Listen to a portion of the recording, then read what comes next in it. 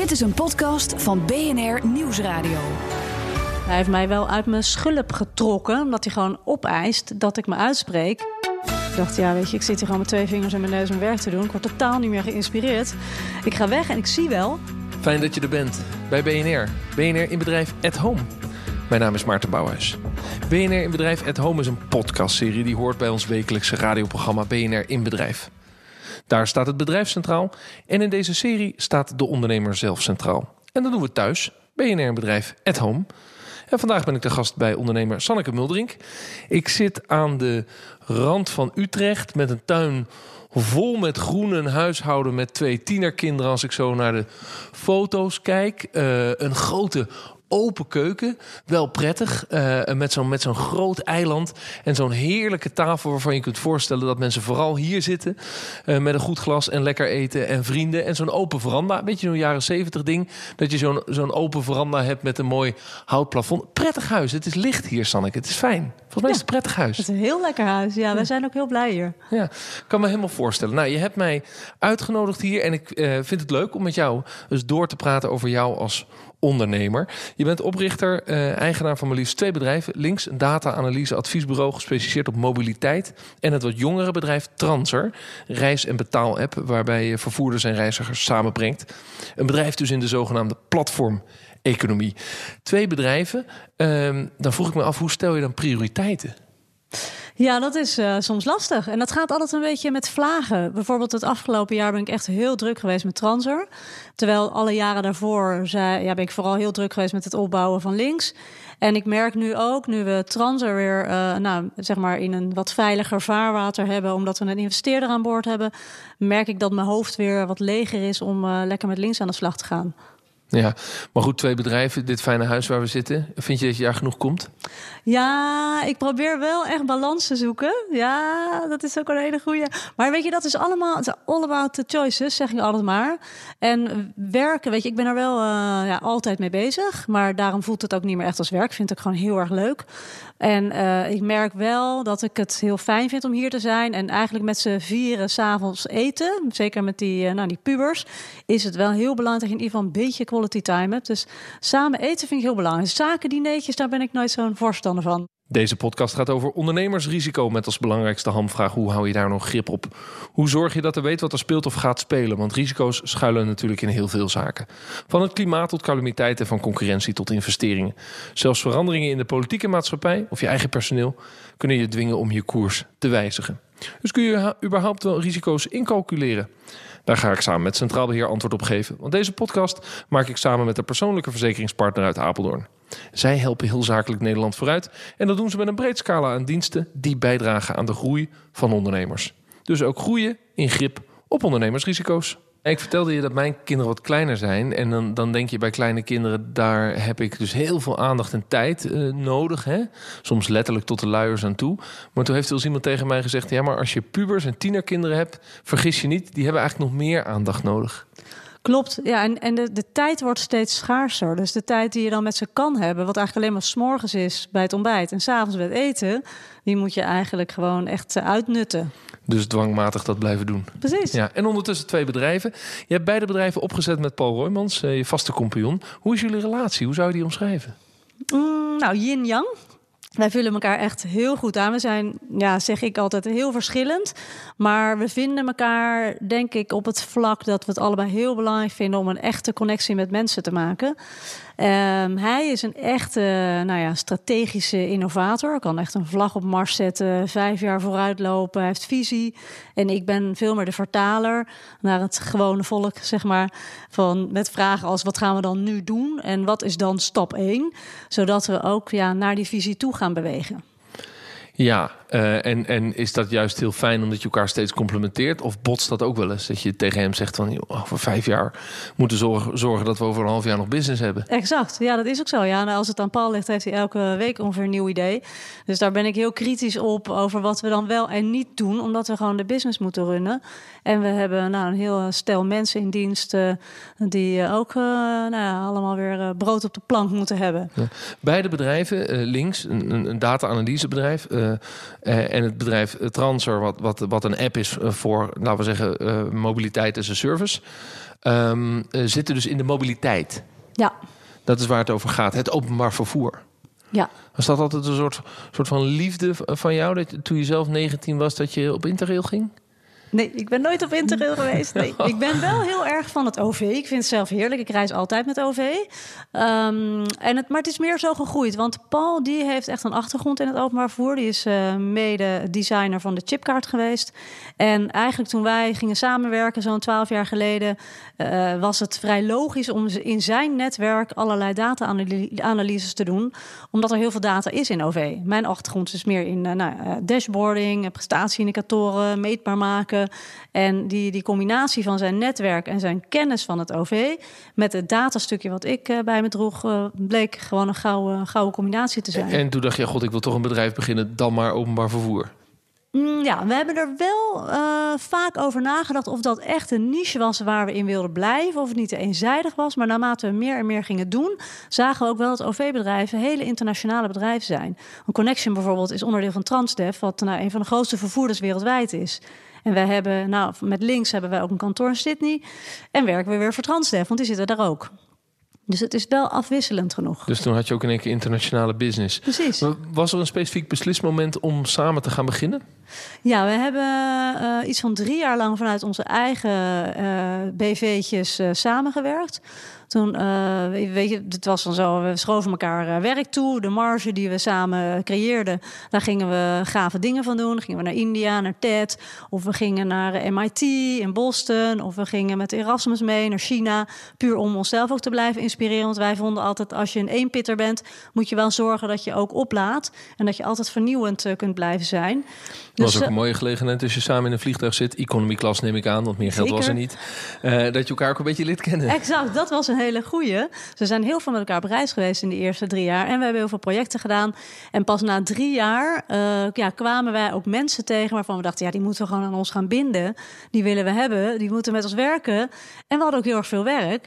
Dus op een gegeven moment heb je dan mensen op de loonlijst. En dan is het tijd ook rijp om een BV op te richten. Dan ga je samen een bedrijf beginnen. Ga je samen naar een notaris. Allebei 50% aandeelhouder. Ja. Je schrijft de standaard voorwaarden op.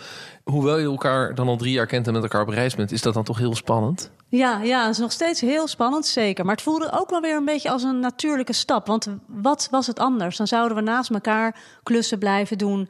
En wij vonden het ook wel weer een avontuur om te kijken van, oké, dan krijgen we mensen op de loonlijst.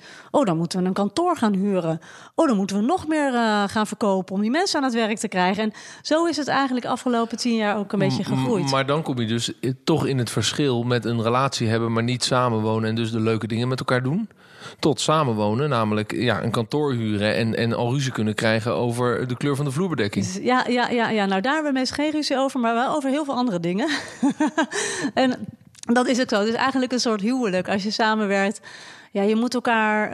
Ik denk dat het belangrijkste is dat je echt heel open en eerlijk bent naar jezelf en dus ook naar die ander. Maar dan moet je ook weten wat je zelf wil. Ja, dat is heel spannend. Nou, ik moet zeggen, als ik kijk naar hoe Paul mij daarin heeft getriggerd, ben ik heel erg blij om, want hij heeft mij wel uit mijn schulp getrokken, omdat hij gewoon opeist dat ik me uitspreek. Maar was je dan introverter 12 jaar geleden? Ik denk het wel, ja. Of had je wel je gedachten, maar je dacht, wie ben ik om dat nu direct op tafel te leggen wat ik dan wil? Ja, dat heel erg een beetje opgegroeid met vuile was hangen die buiten. En ook heel erg, red mezelf wel, maak je maar geen zorgen. Alles toch een beetje naar binnen, ik los het zelf wel op. Terwijl dat eigenlijk helemaal niet leuk is voor de buitenwereld, want dan kunnen ze ook niet helpen. En Paul heeft dat getriggerd bij jou, is dat blijven pushen? Ja. En als jij je niet uitspreekt, dan kom je toch in conflict, omdat je dan keuzes gaat maken die je achteraf niet had gewild. Ja, exact. Ja, en dan is het, weet je, en dan dat zeg ik ook altijd tegen andere mensen. Dan denk ik, als je je niet uitspreekt, dan moet je ook gewoon de consequentie daarvan nemen. Weet je, dat is dan een keuze geweest. Of je neemt invloed, je spreekt je uit. Dat is ook trouwens een keuze, kan ook consequenties hebben. Maar daar moet je wel volwassen naar kijken. En wat heb jij dan bij Paul getriggerd? Want het zou prettig zijn als het wel wederkerig is. Ja, hij zegt wel. Hij zegt al, wat hij heel fijn vindt aan mij is dat ik heel goed ben in het kijken naar allerlei zaken vanuit verschillende invalshoeken. Ik kan me heel goed verplaatsen in andere mensen. En hij is wat monomaner daarin. Hij heeft vooral zijn eigen idee en dat kan hij dan heel sterk verkondigen. Maar dan moet hij ook in staat zijn dat als jij eens een keer een ander perspectief laat zien, dat hij zijn mening aanpast. Ja, dat doet hij ook hoor. Maar dat gaat niet vanzelf. Dat heeft een paar jaar geduurd.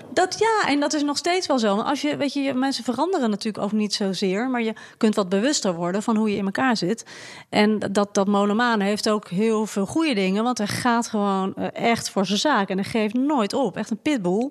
Terwijl ik dan ook wel wat genuanceerder ben en kijk van ja, maar bekijk het even vanaf de andere kant. Misschien moet je even nu een beetje rustig aan doen. Het klinkt als een soort ideaalplaatje. Dus als je een compagnon hebt, dan zegt altijd iedereen, ja, zorg dat je elkaar aanvult. Ja? Ja. Dat doen jullie. Ja. Tegelijkertijd ga je die worsteling door, want het is ook een wedstrijd. Het is ook een strijd misschien wel, soms met jezelf. Ja. In de afgelopen 10 jaar, je kinderen zijn 13 en 15, dus die waren toen 3 en 5. Ja. Is dat een moeilijke cocktail? Dat geldt misschien voor Paul net zoveel als voor jou. Dat weet ik eigenlijk niet. Maar dat je zoveel energie ook in die nieuwe partner moet stoppen. Terwijl je hebt thuis ook gewoon een leven te runnen met z'n vieren. Samen met je man die ook fulltime werkt net zoals jij. Ja. Nou ja, als ik terugkijk denk ik, jeetje, hoe deed ik het? En ik zat ook nog in een band. Dus hoe heb ik dat overleefd? Zing je of speel je iets? Saxofoon. Oh, wow. Ja. Maar het gekke is, ik denk dat dat ook... het is misschien een beetje als een conditie, hè? Als je sport, dan word je er steeds beter in. Je hebt een conditie. En ik denk ook juist wel, als je kinderen hebt, ben je in staat om onwijs veel ballen hoog te houden. En je leeft het leven gewoon super intens. Je hebt gewoon een hele goede leefconditie. En ik denk dat dat mij heeft gered om dit allemaal te doen. En ik ben ook heel blij mee, want ik haal er wel alles uit op deze manier. Het grappige is, jullie hebben links opgebouwd en vervolgens ben je Transer begonnen. Ja. Dat is natuurlijk een onderdeel van het succes van links. Dat je in staat was om een tweede bedrijf bovenop het databedrijf te bouwen eigenlijk. Ja. Zijn er nou in die hele periode van links momenten geweest dat je als ondernemer dacht, ik weet niet of we dit gaan redden, of wat is nou de moeilijkste fase als je daarop terugkijkt? Met links? Ja. Links heeft een mazzel gehad dat wij begonnen met data voordat het een hype werd. Dus wij zijn eigenlijk op de big data hype zijn wij heel erg gegroeid. Dus we hadden zulke grote klanten, ProRail, NS, eigenlijk alle vervoerders in Nederland en ook heel veel in het buitenland, dat we altijd genoeg werk hadden. Het moeilijkste was vooral om goede mensen te vinden. En inmiddels hebben wij wel mooie kanalen met de universiteiten, zodat die mensen ons weten te vinden. En we hebben ook een hele uitgesproken cultuur met het bedrijf, dus je weet waar je voor kiest als je bij ons solliciteert. En het moeilijkste is dus eigenlijk, ik heb weinig wakker gelegen van, we hebben te weinig werk. Of het was eerder, we hebben te veel werk. En dat is eigenlijk een luxe probleem. Dus zeker als je de mensen niet kunt vinden. Nee, precies. Nee. Dus dat was het meer. En het is, denk ik, op een gegeven moment, ook toen we met Transer begonnen, waren we wel heel erg toe aan een nieuwe uitdaging.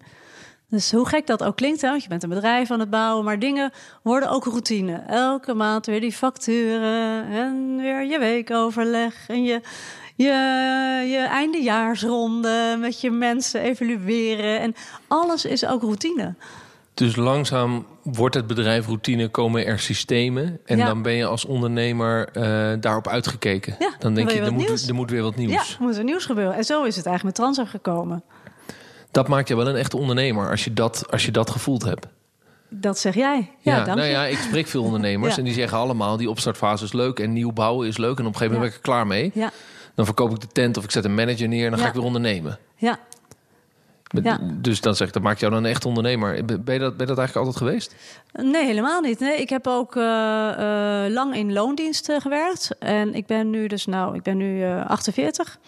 Ben al heel wat jaartjes aan het werk. En ben nu dus 12 jaar ondernemer. Ja, dan was je 37. Ja, dus tot die tijd. Dan had je al 15 jaar carrière achter de rug. Ja, precies. Ja. Gewoon leuke Want je hebt een juridische achtergrond. Je bent jurist, Klopt. Je kon advocaat worden. Ja. En alle andere best in class van de universiteit, die gingen advocaat worden. Die dachten, de Zuidas wacht op mij. Ja. Ik ben de nieuwe discipel van de Zuidas. Ja, dat dacht ik ook tijdens mijn studie. Ben je op de Zuidas geweest? Ja, zeker. Ik ben naar de Thiel in Parijs, in Rotterdam stage gelopen. Heel chic. Maar toen dacht ik, dat is mijn wereld helemaal niet. Echt verschrikkelijk. En ik denk dat dat wel belangrijk is. Dat je echt wel naar jezelf ook gaat kijken van... welke kant ga ik nou op? Want tijdens zo'n studie ben je dat hoofd heel erg aan het voeden. En op enig moment voel je... ik ben ook nog een persoon. Wat wil ik eigenlijk? Met wat voor mensen wil ik mij omgeven? Wat voor soort werk wil ik doen? En ik merkte dat die eerste jaren waren voor mij heel belangrijk... om me vooral te omgeven met leuke mensen. Nou, toen ben ik bij Samhout gaan werken. Onwijs leuk adviesbureau. Superveel geleerd. En daarna wilde ik een managementervaring opdoen. Dus toen heb ik gewoon gesolliciteerd op een people management functie... bij een grote verzekeraar. En daar ook weer heel erg veel geleerd. Maar dan ben je dus een aantal jaren op pad. En het ging heel erg kriebelen. Dat ik dacht, weet je, ik wil gewoon meer vanuit mijn eigen kracht iets neerzetten. En dat is ook echt een zoektocht geweest, hoor. Weet je? Het grappige is dat bedrijven als verzekeraars, die grote corporate bedrijven, die schrijven nu allemaal in hun speerpunten op dat ze ondernemende mensen of ondernemend gedrag willen onder hun mensen. Maar dat is daar toch vaak helemaal niet? Nee, daar is heel weinig ruimte voor. Ja, zeker. Ik moet zeggen dat brak me ook op. Dat is ook een reden waarom ik weg ben gegaan. Ik dacht, weet je, ik zit hier gewoon met 2 vingers in mijn neus mijn werk te doen. Ik word totaal niet meer geïnspireerd. Ik ga weg en ik zie wel, ik ga gewoon voor mezelf beginnen. En dan moet je wel iets vinden van wat ga je dan doen? Waar ben jij dan zo goed in? Waar zitten ze op te wachten? Toen ben je vrij snel met Paul projecten gaan doen. Ja. En is dat dan toch, laten we zeggen, de persoon die graag samenwerkt en met leuke mensen dingen doet? Of vond je het ook gewoon heel spannend en moeilijk om helemaal alleen dingen te doen? Nou, het gek is dat ik al heel erg snel hem tegenkwam. En het was meer dat ik kon zeg maar doorgaan als soort interim klussen, meer in die verzekeringsbusiness, doen wat ik al kon, maar dan in mijn eentje. Hè? En hij had zoiets, maar we moeten gaan rellen in OV-land. En ik heb allemaal gave ideeën. Je moet met mij mee. En dit is toch waarom je voor jezelf bent begonnen. Hij is echt aan me gaan trekken. En hij heeft mij gewoon getriggerd van, kom op, weet je. Jij moet gewoon bij mij komen. En zo zijn we begonnen. Dus ik heb me eigenlijk heel erg laten verleiden door al zijn gave ideeën en zijn missie. Dus je mag hem ook wel dankbaar zijn dat hij jou naar dat ondernemerschap heeft geduwd. Zeker, ja, absoluut. Nee, ik ben echt door hem geïnspireerd geraakt om het te doen. En hij geeft mij heel veel vertrouwen om het te doen. Ik geef hem heel veel vertrouwen om het te doen. Weet je, dat is denk ik belangrijk. Was hij een ondernemer daarvoor? Hij was 1 of 2 jaar had hij al zo'n beetje wat klussen. Ook in zijn eentje, ja. En wat denk ik leuk is, want je hebt natuurlijk altijd ups en downs. En denk je, oh god, en het lukt allemaal niet. En zeker met Transer. En dat we elkaar er elke keer weer doorheen slepen om toch te blijven vertrouwen dat het wel gaat lukken. Vind je dat je hem iets verschuldigd bent? Omdat hij die prikkel is geweest die jou die ondernemer heeft gemaakt? Nee, ik denk dat het wel echt samen is gegaan. Denk ik wel.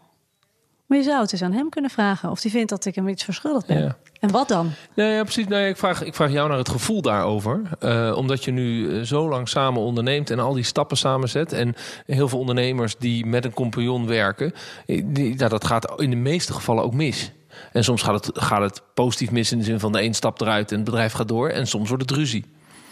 Is bij jou dat nog wel eens een angst geweest van, kunnen we dit nou blijven volhouden, dit huwelijk? Is dit, je bent nu 12 jaar bezig, kan ik nog 12 jaar vooruit? Ja, en dat is denk ik afgelopen 12 jaar hebben we dat denk ik allebei heel vaak gehad. Van houden we dit nog vol?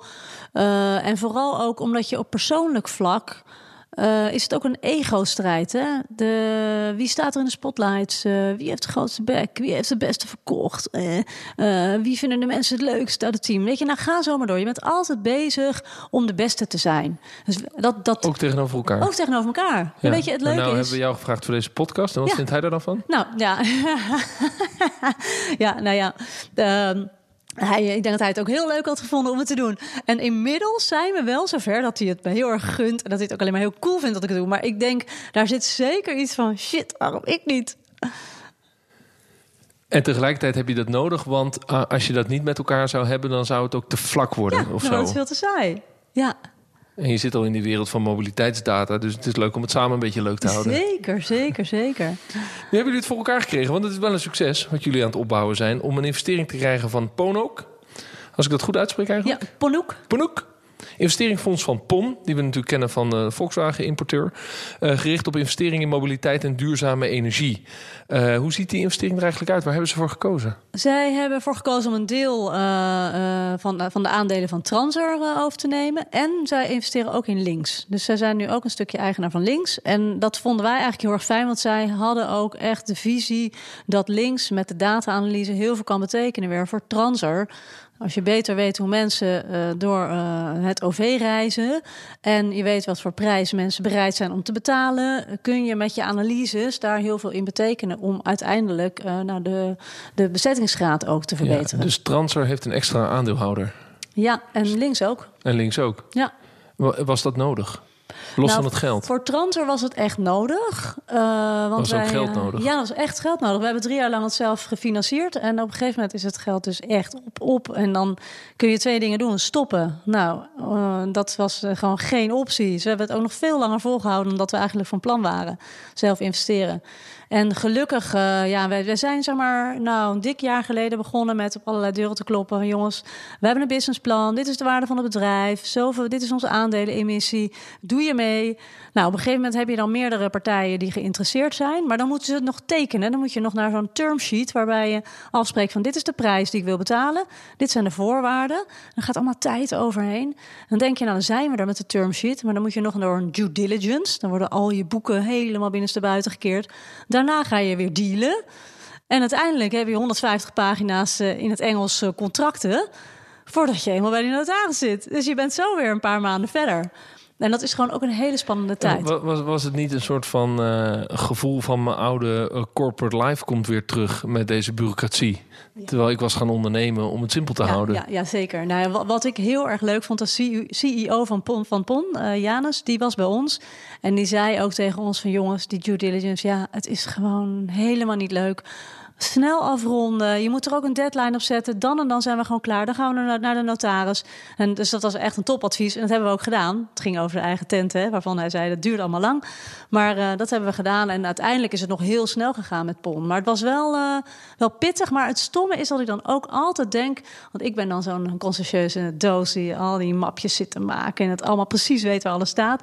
Dat ik ook altijd weer denk van, wat is dit leerzaam, wat gaaf, weet je. Dat ik weer boven de materie uit kan stijgen van, we zitten nou in het due diligence stuk van het hele dealproces. Het is een beetje het niveau van ondernemen wat je alleen in de krant leest in het Financiële Dagblad. Ja, exact. Ja. Dan, ze hebben een aandelen uitgifte gedaan en er is zoveel ton of zoveel miljoen binnengehaald. En dat lees je in 3 regels. Ja. Maar jij hebt nu ervaren hoe ingewikkeld dat is. Ja, en ook wel weer, want iedereen doet er ook heel ingewikkeld over. Van, dat is wel ingewikkeld, allemaal advocaten, notaris, duur.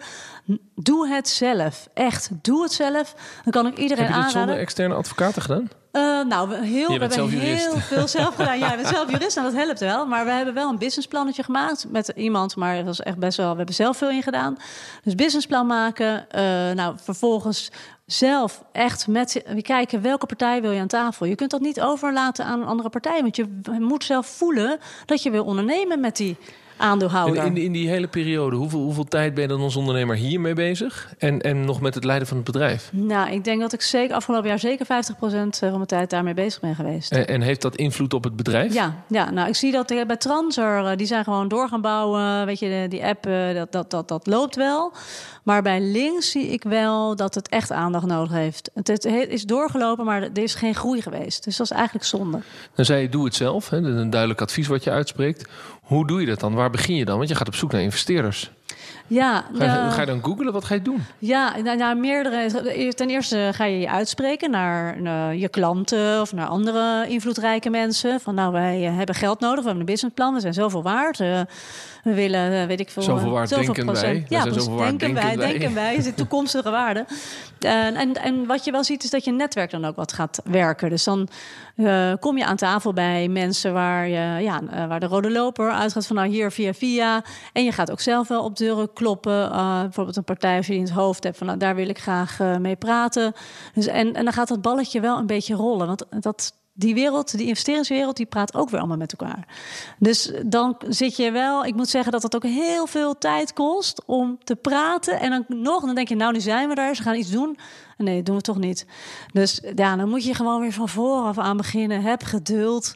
En blijf ook vooral vertrouwen houden dat het wel lukt. Maar het betekent dus dat je zelf wel een focus moet neerleggen en een idee hebt van dit soort type investeerders zou ik aan boord moeten kunnen halen. Zeker, ja. Dat is succesvoller dan dat je gewoon maar op zoek gaat naar geld. Nee, niet doen. Nee, echt een partij erbij. Want je gaat samen ondernemen. Hè? Dus het is niet alleen maar dat geld. Maar je zit ook daarna met elkaar in het bedrijf. Als je er gezeik mee krijgt. Dus heb je er wakker van gelegen dat je dacht, die investering moet wel voor een bepaalde datum rondkomen, want anders moeten we de stekker eruit trekken en is het geld op? Ja, ik zie mezelf hier nog staan op dit pleintje hier waar wij nu zijn. Met oud en nieuw. Afgelopen oud en nieuw. Dat ik dacht, als het niet lukt, dan is er gewoon 1 miljoen weg. En we spreken nu eind mei. Ja. Dus de jaarwisseling van 18 op 19 dacht je van het moet wel deze winter gaan gebeuren. Exact, ja, dat dacht ik. Ja, en dat is dan toch spannend. En toch, weet je leeft ook door. Ik weet niet wat het is. Ik ben ook een mega rasoptimist. Dus ik geloof altijd aan als je ergens aandacht aan geeft en je gaat ervoor, dan moet het gewoon lukken. En dat houdt je overeind. Maar als het niet was gelukt, ik weet het niet. Het is gewoon geen optie dat het niet lukt. Ja, uiteindelijk zou het bedrijf dan failliet gaan of je zou een groot verlies moeten nemen. Dat kan ook invloed hebben thuis. En we zitten nu bij jou thuis aan de keukentafel. Heb je het gevoel dat je kinderen dat ervaren hebben? Dat je zo'n ondernemersstress hebt gehad? Mijn kinderen niet zozeer. Mijn man wel een beetje. Elke avond is dat het gespreksonderwerp? Ja, elke week. Ja. Je probeert te doseren. Ja. Is het een belangrijk klankwoord voor je? Ja, hij heeft ook zelf een bedrijf. Dus wij klankborden heel veel met elkaar. Dat is heel leuk. Hij zit in een hele andere business. Maar dat helpt wel, kan ik me voorstellen. Heel fijn. Dat je elkaar een beetje kunt begrijpen. Ja, heel fijn. Ja. Uiteindelijk komt dan die investering. Dan zitten ze mede aan tafel. Vertonen ze dan ander gedrag dan dat je vooraf gehoopt of gedacht had? Nou, we zijn net begonnen. Want in april, net voor de Pasen, is er getekend. Op Goede Vrijdag. Dus wij hebben nu is het dat was meer... echt een Goede Vrijdag. Ja. En nu is het meer van welke deuren gaan er open. En zij zijn heel erg voor ons bezig om ons te connecten aan allerlei mensen binnen het bedrijf. Want PON heeft Greenwheels en Shuttlecard en Next Mobility. Die hebben gewoon zitten heel veel mobiliteit, gezellen. En die willen nu alles aan elkaar knopen? Die willen alles aan elkaar knopen, ja. Die hebben echt visie. Dus het is heel tof, maar het is ook een groot bedrijf. Dus, en daar ben jij nu maar weer... Nou, ze zijn natuurlijk niet... Zijn ze meer dan 50% aandeelhouder geworden? Nee, veel minder. We hebben nog de meerderheid. Ja, precies. Dus je kunt wel je eigen keuzes maken. Ja, zeker. Dat wilden we ook. Ja. Uiteindelijk is dat dan gelukt. Wat als je er nu op terugkijkt, is de belangrijkste reden tot succes van het aan boord halen van die investeerder? Als je naar jou en Paul als ondernemers kijkt, van een bepaalde insteek die je gekozen hebt, waardoor je zegt, daardoor lukt het. Dat is eigenlijk mijn advies aan ondernemers die op dit punt staan. Nou, ik denk dat ik daarom ook zeg, doe het zelf, want ze kiezen voor het team. Ze kiezen echt voor het team. En de kennis die wij hebben van de mobiliteitswereld, ik denk dat dat key is geweest voor hun om te kiezen voor ons. En we hebben natuurlijk al een bewezen concept met Links. We hebben al laten zien dat we iets kunnen. Dat we winst kunnen maken. En uiteindelijk denk ik, en dat hoor ik ook altijd terug van de investeerders, we kiezen voor het team. Dat zei ondernemer Sanneke Mulderink. Ja, dat was hem alweer de 7e podcast in de serie BNR in Bedrijf. Luister ook naar onze wekelijkse radio-uitzending op BNR. Of natuurlijk gewoon via bnr.nl in je eigen tijd. Bedankt voor het luisteren. Tot de volgende podcast. BNR in Bedrijf at Home wordt mede mogelijk gemaakt door Centraal Beheer. De persoonlijke verzekeringspartner van Zakelijk Nederland.